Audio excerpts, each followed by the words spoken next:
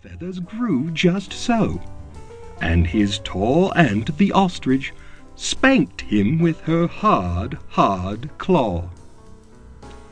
He asked his tall uncle the giraffe what made his skin spotty, and his tall uncle the giraffe spanked him with his hard, hard hoof.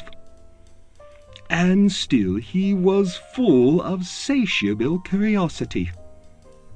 He asked his broad aunt, the hippopotamus, why her eyes were red, and his broad aunt, the hippopotamus, spanked him with her broad, broad hoof.